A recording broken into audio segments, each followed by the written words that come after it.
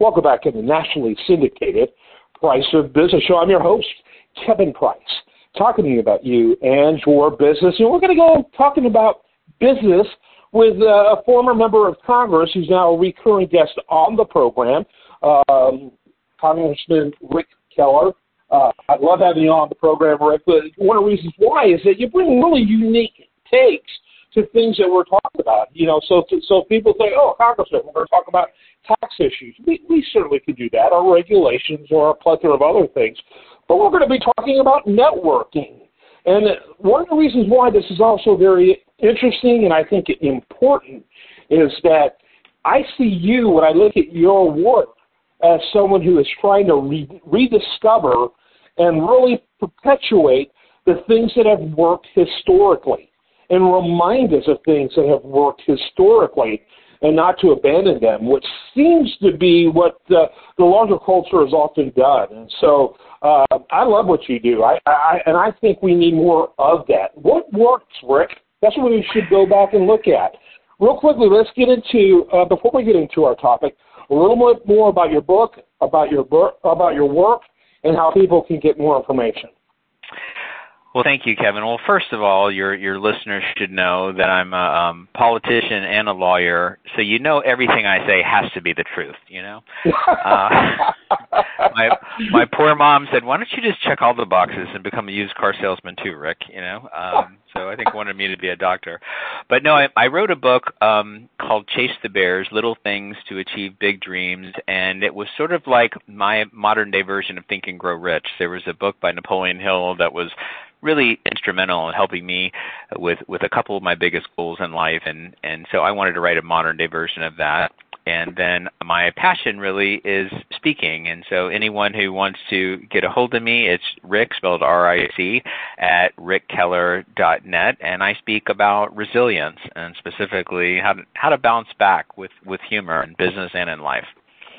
Yes, that's right. And that word resilience is something that we need so much more of these days.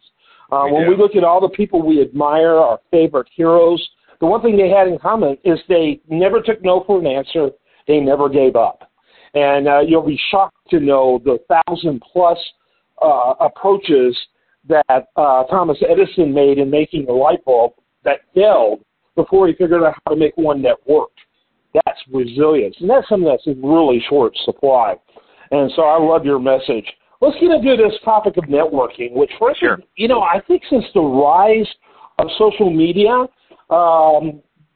in some ways, the idea of networking in person is lost some of its panache or its influence. But I think in a way, it should make it more powerful than ever. That direct. You know, because it's so different from the fake social media driven connection. Yeah, absolutely. Well, I'll talk about like this overarching principles of it real briefly, and then there's 3 rules that I think are really good takeaways. But kind of the principles that people should use is think about authenticity and being in it for the long term and being reciprocal.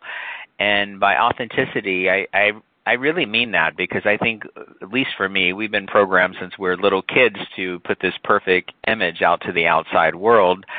And the truth is that you connect with people by doing exactly the opposite. You know, we've been taught to fake it till you make it, put your best foot forward, and never let them see you sweat. And you connect with people just by being real and being vulnerable and being, you know, just a regular person. And in terms of reciprocity, we all have that friend that every time they call, they need something. It's help me move, pick me up for the airport, can I get a loan? And you don't want to be that person, you know. And so think of it in terms of being in this for the long haul, being authentic, and being able to bring something to the table, I think, are the guiding principles. And it's the opposite that gives networking a bad name. People want to get something quick as possible that benefits themselves. But with that, there are 3 specific rules, and I think maybe each one we want to have a chat about it. But the number one rule that I would tell people is no ask for a year for any new contacts. Don't, and by ask, I mean asking someone who you just met the next day to use their political capital to help you. And so I'll give you an example of what would be cool and what would not be cool. If you just met me at a party and you said, hey Rick, I'm new to town. Can you recommend a good dentist or a dry cleaner? Sure. That's easy. Doesn't require me to spend political capital. But if you were to call me to say, hey, I met yesterday, and like I said, I think I have everything it takes to be a really good judge, and so I want you to call the governor, since you know him, and ask him to appoint me as a judge. Well, that's not cool because it makes people feel used, And so by not doing any ask for a year for new contacts, it really takes a lot of pressure off the relationship, so nobody feels used. Yes, that's a good one. And what you're saying is that, so if you have an ongoing relationship, maybe occasionally you can do that without a year. But give it a year before you even do it once. Yeah, if you have an ongoing relationship, that's a different thing. You guys have known each other for a long time, and that's what friends are for. A good friend will help you move, and a great friend will help you move a body. So I mean that's a different thing. Well, you definitely have a political background, but anyway. Number two is bring value to the relationship. Make it mutually beneficial. And some people think, well, the person that I'm, trying to network with is rich and powerful and famous, and what could I possibly do to bring value to the relationship? Well, there's more things you can do than you think. You can bring sweat equity.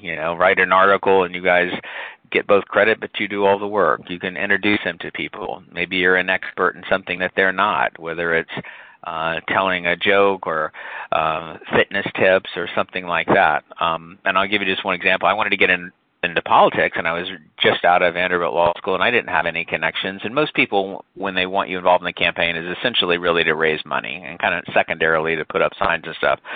Well, I didn't have any money, and so I met Jeb Bush, and I wrote a little joke on the back of a business card that ended up being an icebreaker, kind of a funny line, and that's how I got involved in politics. I was able to bring joke writing to the table, and it helped him connect with people, and it was just my little contribution to someone who's rich and powerful and famous, but it created a great reciprocal long-term relationship, and he ended up helping me many years later when I ran for Congress. The third the third thing is really invest in quality people, the long-term quality people. And the reason I say that is if you invest in only really quality people and 10 years goes by and they can never help you at all and you never help them, you didn't waste your time because they're people you wanted to hang out with anyway. And so that would be a third tip. And I think a good example of that one, just to give you something tangible, is Sandra Day O'Connor went to law school with Bill Rehnquist, and they were good friends, moot court partners. They even dated for quite a while, and Rehnquist asked her to marry him, and she declined because she'd already met someone else. But she treasured their friendship, and they kept close friendship for 30 years, and 30 years later, Rehnquist is on the Supreme Court, and Ronald Reagan's elected, and he said, I got to fulfill my campaign promise of appointing a woman to the Supreme Court, and Rehnquist said, I know just the woman. And so that's how Sandra Day O'Connor was kind of plucked out of obscurity as a Arizona judge. She didn't have any federal experience, and so Rehnquist had a law clerk that just clerked for him, help her on the federal stuff, named John, and got her through, and she was approved 99-0. And then many years later, when Rehnquist died, President Bush wanted someone on the court, and she thought of this young guy, John. He only had 2 years of experience as a judge, and says, I think you should appoint John. And he did, and that guy is John Roberts, Chief Justice of the Supreme Court. So they have a lot of fancy titles, but really what got them there is maintaining these high-quality relationships over a long period of time. Yeah, you got to love that. That's a great example. And I like the idea, when you do what I do, just like what you've done, you get blessed with lots of influential friends over the years. And there's often this kind of strange view that the bigger they are, the more we should leverage it, right? Right. We should leverage that relationship. And that's problematic, and that's why the relationship often doesn't go beyond the kind of closeness that you saw in the examples you gave of relationships that, if you look at it, in one way, really paid off. Well, it took decades to pay off, but they paid off.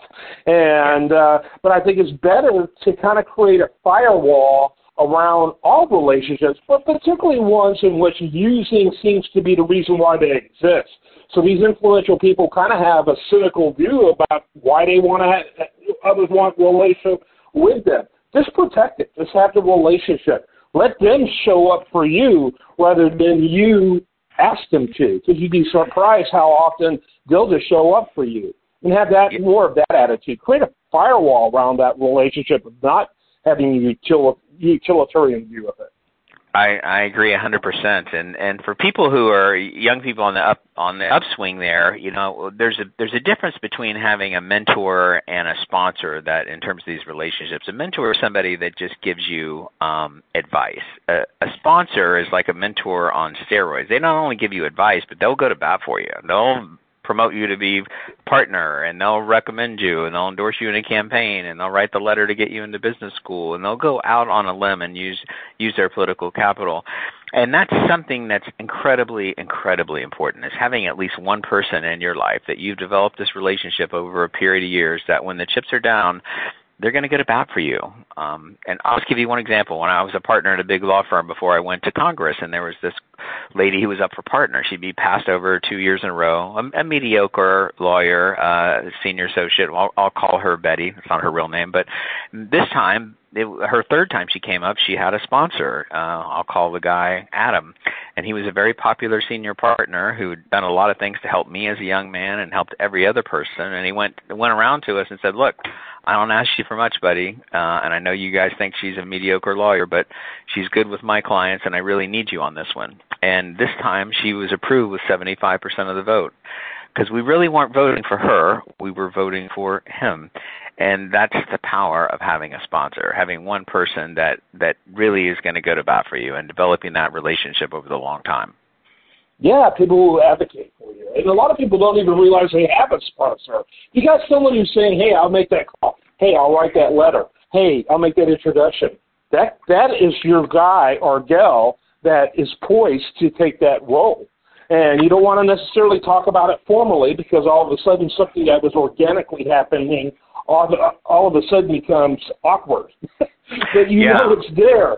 Support it. Coddle it, nurture it, make yourself available, even with your incredible limitations, to reciprocate any opportunity you can. That type of thing. And one tip, because I love public speaking and media and stuff, so you would think that I would be some natural extrovert, but I'm not. I'm personally shy and introverted. So when I go into a party, the first thing I do is just, is there someone here that I know, And so for people like me, so public speaking and math stuff is easy. I have 3 little subset of rules that have really changed my life, just to pass on to your listeners. And the first thing is act as if it's your party. If you were throwing in a party at your house, what would you do? You'd probably walk over and introduce yourself to people. You'd probably take 2 different people and introduce them to each other and say, this Bob is in baseball and you have a son in baseball. It really helps you mentally, just pretending it's your party, and whatever you would do then, do that then.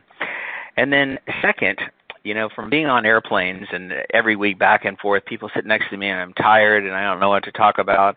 I found out that if I just ask them about their passion, people will talk about it for hours and it will flow. And don't assume that you know everything about that person. Just ask them. Like people assume that I would want to talk about law and politics on a plane.